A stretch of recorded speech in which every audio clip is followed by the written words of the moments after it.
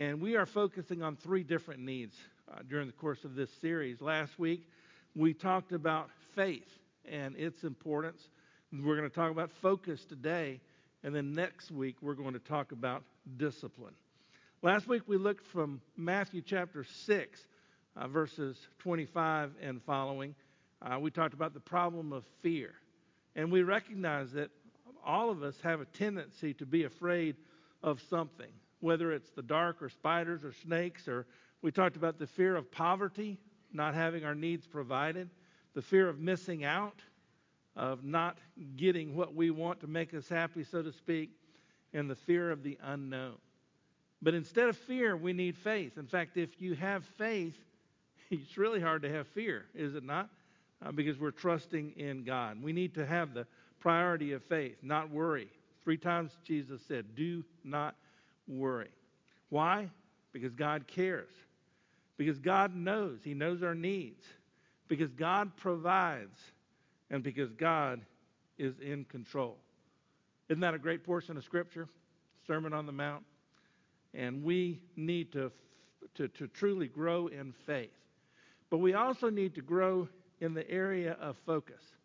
One of my favorite cartoons is the Family Circus cartoon. You familiar with that? Usually it's the mother, sometimes father, and a bunch of the little kids. And one of them I saw many years ago was the son was told to do something, and he did it. But he went here first, and he went there second, and he went there third, he went there fourth, and then finally he did what he was supposed to do. And we are sometimes like that. There are a couple of disorders that we know about. One is the ADHD. That's the attention deficit hyperactivity disorder. And then another one, we adults have this more often, is ADD, attention deficit disorder. But I think for many of us, it's not a disorder. It's just the fact that we are easily distracted by different things coming our way. Don't you agree that we have more distractions nowadays than we used to a long time ago? I think that with the different things like internet and television and all this kind of stuff, we are so often distracted. And that's why we need to look at Matthew 6:33. If you want to, you can take your Bible and turn to Matthew 6:33. Very familiar verse. We touched on it last week as well. After Jesus said, do not worry, he said, but seek first the kingdom of God and his righteousness, and all these things will be added to you. All these things have to do with the food and drink and clothing and things of that nature. In other words, God takes care of our needs, but we need to make sure that we are putting him first. Seek first the kingdom of God and his righteousness, and all these things will be added to you. It reminds me a little bit about what Paul said in Philippians chapter 3, verses 13 and 14.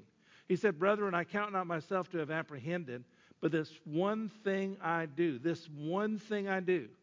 forgetting those things which are behind and reaching forth to those things which are before, I press toward the mark for the prize of the high calling of God in Christ Jesus. In other words, Paul was determined that he was going to please God. If he didn't do anything else, he was going to seek to please God. That's what we need to do as well, is to focus. First of all, focus on God's kingdom. Seek first the kingdom of God and his righteousness. So seek first the kingdom of God. The phrase kingdom of God is used about 69 times in the New Testament.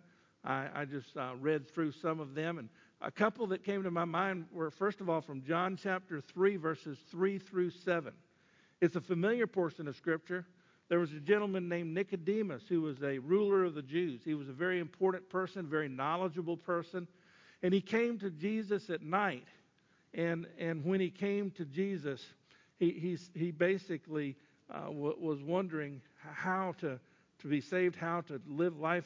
He just didn't really understand what was going on. Jesus answered and said to him, most assuredly, I say to you, unless one is born again, he cannot see the kingdom of God. Unless one is born again, he cannot see the kingdom of God. Nicodemus said, how can a man be born when he's old? Can he enter a second time into his mother's womb and be born? Obviously, he was thinking of physical birth. But Jesus answered, most assuredly I say to you, unless one is born of water and the Spirit, he cannot enter the kingdom of God. That which is born of the flesh is flesh, and that which is born of the Spirit is spirit.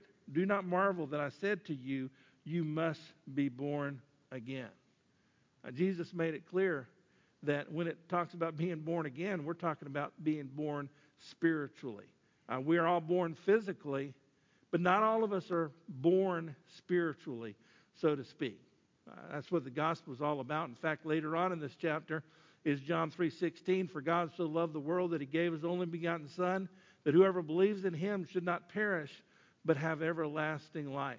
I've said it many times, the bad news is that we deserve to perish.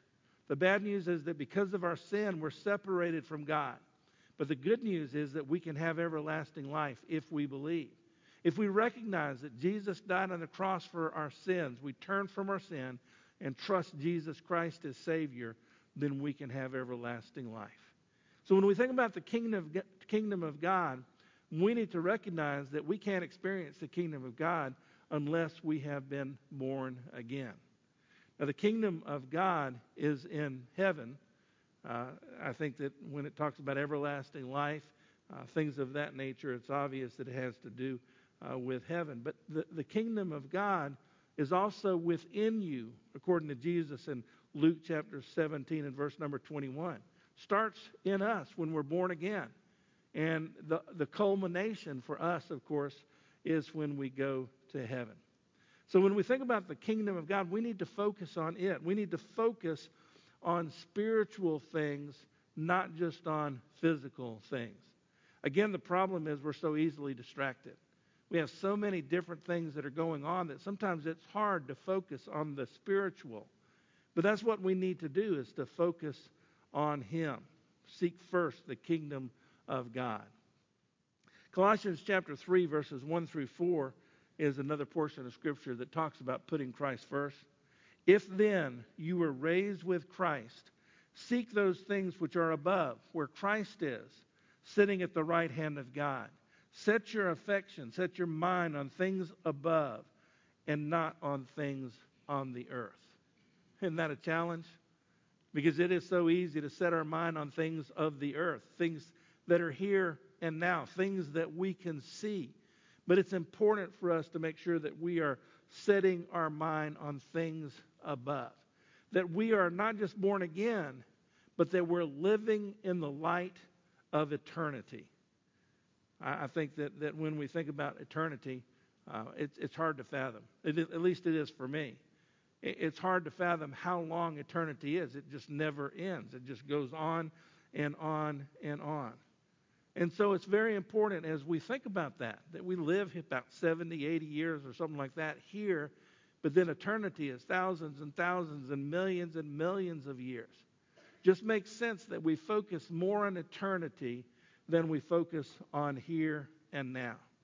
That's why Colossians 3, Paul goes on to talk about putting off the old man and putting on the new man, focusing on what God wants us to do.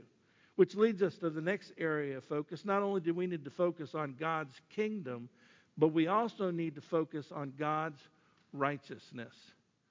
Seek first the kingdom of God and His righteousness. Now, sometimes we listen to a verse and we really don't think it through. We've said it so many times or heard it so many times that we don't really give contemplation to what it has to say. But we need to focus on things above, on His kingdom. We need to focus on His righteousness, living for Him. Now, the problem is we can't be righteous on our own. And that's why Jesus Christ came. He came to die for our sins, pay the penalty for our sins. And basically, He made a deal with us. He said, if you confess your sins and trust in me, then I'll give you my righteousness. But it's important for us to make sure that we are focusing on living for God by God's grace with His help. Several portions of Scripture, probably more than I ought to put in there, but they're such good verses, I wanted to go ahead and include them. One is Galatians chapter 5, verses 19 through 23.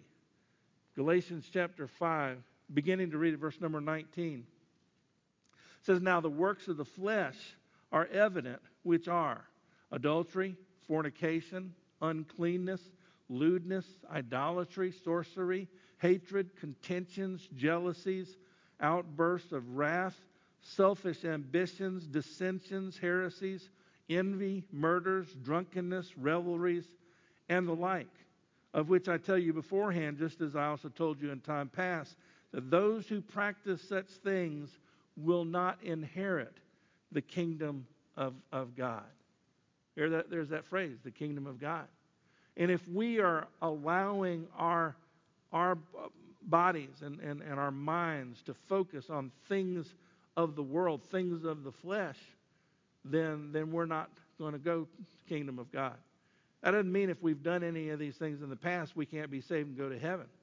What that means is that if we know Jesus Christ as Savior, then if we have that genuine relationship with Him, we're not going to be doing these things on a regular basis. We're not going to be habitually living in sin. We ought to be different. If any man be in Christ, he's a new creation. Old things have passed away, all things have become new. That's what it goes on to say in verses 22 and 23. "But the fruit of the Spirit is love, joy, peace, long-suffering, kindness, goodness, faithfulness, gentleness, and self-control. Against such there is no law." In other words, we need to focus on the righteousness of God. When we are living an unrighteous life, that's not what God's will is. He wants us to have love, joy, peace, and so on. But that only comes when we're controlled by the Holy Spirit, when we have that relationship with Him, and He helps us to live for Him. Another verse that comes to mind, actually two verses, 1 Corinthians 6, verses 9 and 10. Paul said to the church at Corinth, who had its share of problems, "Do you not know that the unrighteous will not inherit the kingdom of God? Do not be deceived, neither fornicators, nor idolaters, nor adulterers, nor homosexuals, nor sodomites, nor thieves, nor covetous, nor drunkards, nor revilers, nor extortioners will inherit the kingdom of God." Our behavior makes a difference. There's so many people that say, "Well, I've been saved, I'm a Christian, I go to church. Doesn't matter how I live." But it does matter how we live, does it not? I believe that it does. Romans 14:17, Paul said, "For the kingdom of God is not eating and drinking, but righteousness and peace and joy in the Holy Spirit." So these are some things that we need to focus on. God's kingdom. We need to be focusing on spiritual things, heavenly things. And then God's righteousness. We need to be seeking to live for Him, remembering we can't do it in our own strength. But as we depend on God, we can do all things through Christ who strengthens us. Now, there's some steps that could help us to focus on the right things. One of them is this: decide what is important to you. I think theoretically we know what is important to us, but so often we really haven't made a decision that these things are extremely important. The reality is that God has already decided what is important. The question is, will we bring ourselves in line with what He has to say?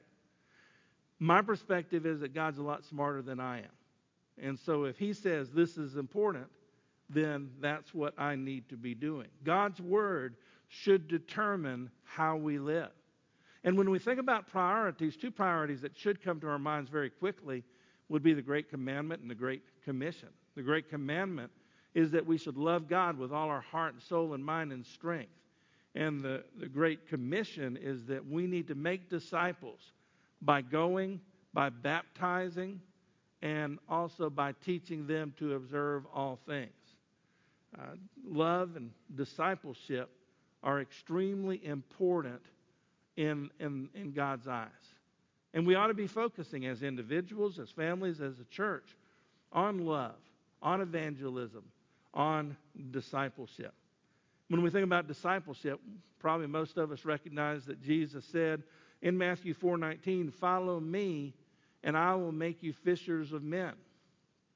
I've spoken to the youth a few times, and some of y'all are probably here. You remember the time that several times that I spoke, and we had two sides of the sanctuary, and half the side was yelling out, "Follow me." The other half was yelling out, "Fishers of men," or "Fish for men." We need to follow Jesus, do we not? And if we follow Jesus, he will help us fish for men. Is it easy to follow Jesus? I'd say no. Jesus said that it's a challenge to follow him. And so often we are distracted from following him. Luke chapter 9, verses 57 through 62 says this. Now it happened as they journeyed on the road that someone said to him, "Lord, I will follow you wherever you go." Sounded good, didn't it? Jesus responded by saying to him, "Foxes have holes, and birds of the air have nests, but the Son of Man has nowhere to lay his head." Then he said to another, "Follow me." But he said, "Lord, let me first go and bury my father." Jesus said to him, "Let the dead bury their own dead, but you go and preach the kingdom of God." Another also said, "Lord, I will follow you, but let me first go and bid them farewell who are at my house." But Jesus said to him, "No one having put his hand to the plow and looking back is fit for the kingdom of God." And when it comes to following Jesus Christ, sometimes we get distracted. Sometimes we get distracted by things that keep us from really focusing on him. And it's important for us to decide what is important. Do we really want that relationship with Jesus Christ, that discipleship relationship with Jesus Christ that makes a difference in every area of our life? So number one, decide what is important as we follow Jesus Christ, as we focus on his kingdom and his righteousness. Number two, determine to do what is important. It's one thing to say, "I want to follow Jesus Christ." It's another thing to determine that we are going to do whatever it takes. We need to recognize what James said in James chapter 1 and verses 21 and 22. He said, "Therefore lay aside all filthiness and overflow of wickedness, and receive with meekness the implanted word which is able to save your souls. But be doers of the word and not hearers only, deceiving your own selves." In other words, James said you need to be receptive to the word of God. You need to receive it and make sure that you're focusing on it. But make sure it's not just hearing the word, it's doing the word as well. If you only hear the word and don't do it, you're deceiving your own selves. So it's important not only to decide what is important, but also to determine to do what is important. To put first things first. Seek first the kingdom of God and his righteousness. So we decide what's important to us. Should be the same thing as what's important to God. We determine to do what is important.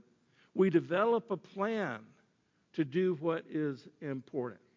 You know, some people think that in James chapter 4, when it talks about don't say that you go to a certain city and buy and sell and so on for a year, and instead say the Lord will, that they're saying don't plan.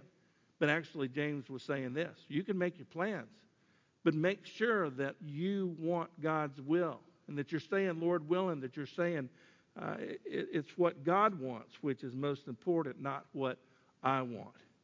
But we need to develop a plan of what to do according to priorities, not just theoretical priorities. Most of us, if I ask what are your priorities, what's important to you, you would say God first, and then you say family, people, task, hobbies, things of that nature. But if somebody looked at your calendar or your checkbook, do people keep checkbooks anymore? If they looked at your debit account or whatever, would it show that you are really living according to those priorities? That you're really putting God first in your life? An example would be reading the Bible in a year. How many feel like it would be a good idea to read the Bible in a year? Raise your hand. Okay.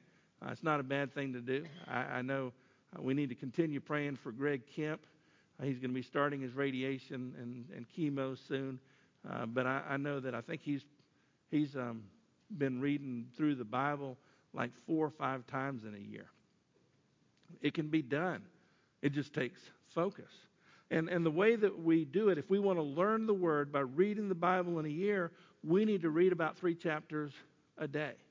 So if we are developing a plan of what to do, then we ought to have a sort of a list of chapters to read, 3 a day or something like that, and each day check them off.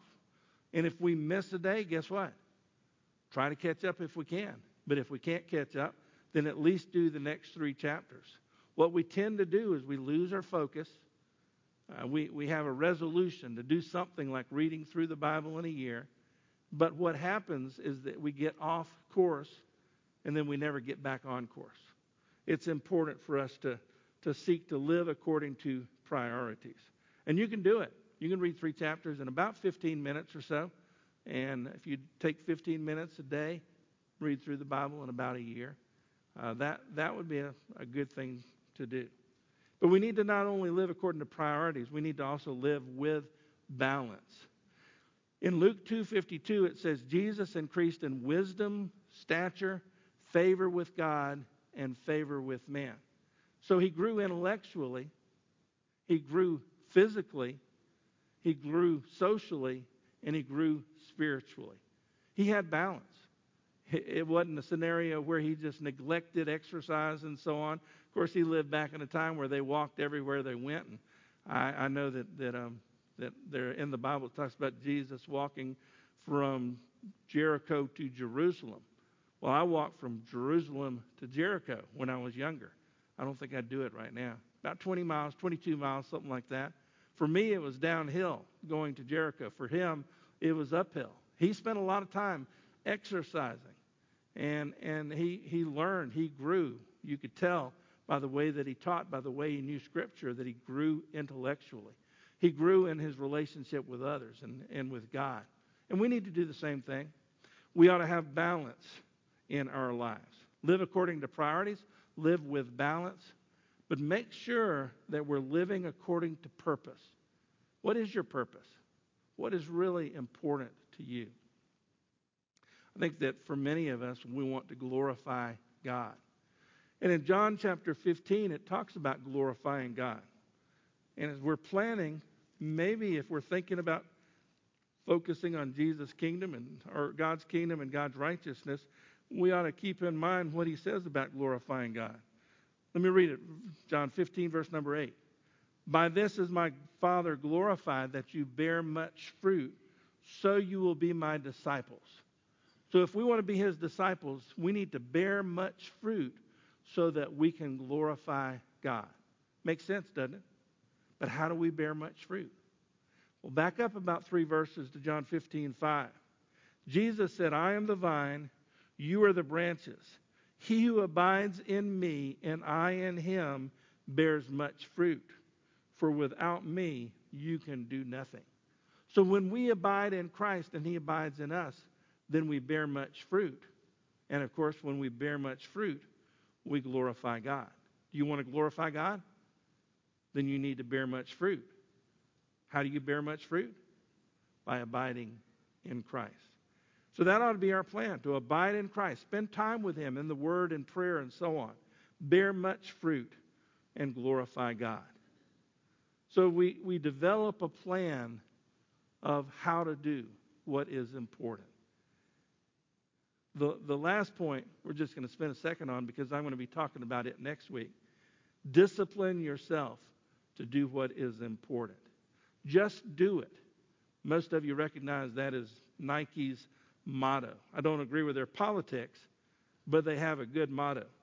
And that's what we need to do, is discipline ourselves to focus on God's kingdom, to focus on God's righteousness, to make sure that we are doing what God wants us to do, that we are putting first things first. I'll give you the definition again next week of discipline. This is not Webster's dictionary or any of those. This is Richardson dictionary. Discipline, from my perspective, is doing what you ought to, whether you want to or not. Doing what you ought to, whether you want to or not. Like I said, we'll be talking about that next week. You know, we need to put Christ first, to seek first the kingdom of God and his righteousness. But it's easy to get distracted, just like the little kid in the family circus cartoon. Instead, we need to focus. We need to make sure that we are focusing on God's kingdom and God's righteousness. We're focusing on spiritual things. And we're seeking to please God and live our lives for Him. I would say we need to ask ourselves the question, number one, how is your faith? Without faith, it's impossible to please God. For he that comes to God must believe that He is, and that He is a rewarder of those who diligently seek Him. How is your faith? Have you trusted Jesus Christ as your Savior? And are you trusting Him day by day? But number two, how is your focus? Seek first the kingdom of God and His righteousness. How are we doing when we think about focusing on the kingdom of God? When we think about focusing on His righteousness? Or are we so distracted by things of the world that it's awful hard to please God?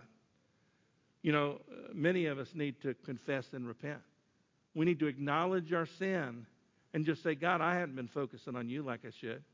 I haven't been focusing on spiritual things. I've not been focusing on living for You. I am so busy with life, with work, with doing dishes and laundry and taking care of kids and this and that I really have neglected You. We need to confess and repent and then resolve by God's grace to focus on those things which are most important. I guess in a sense, you could preach a long sermon like this, but then you can just summarize it by saying this. Are we really focusing on spiritual things, God's kingdom? Are we really focusing on His righteousness, seeking to live for Him? It's something we need to do. And the good news is that if we confess our sins, God is faithful and just to forgive us our sins, to cleanse us from all unrighteousness. The good news is that we can come boldly before His throne of grace to obtain mercy and find grace to help in time of need. He will not only forgive us, but He will help us to focus on Him, on His priorities, on spiritual things, putting Him first, seeking those things which are above, and seeking to live for Him. Let's pray. Lord, I pray that if there's someone that has not trusted Christ as Savior, that they will do that right now, that they'll recognize the importance of turning from their sin and trusting Jesus who died on the cross so that we could have everlasting life. But Lord, those of us who have been saved, we easily become distracted. I pray, Lord, that we will instead will focus on You, that we'll focus on Your kingdom and Your righteousness, spiritual things, and living for You, for Your honor and for Your glory. We pray all this in Jesus' name. Amen.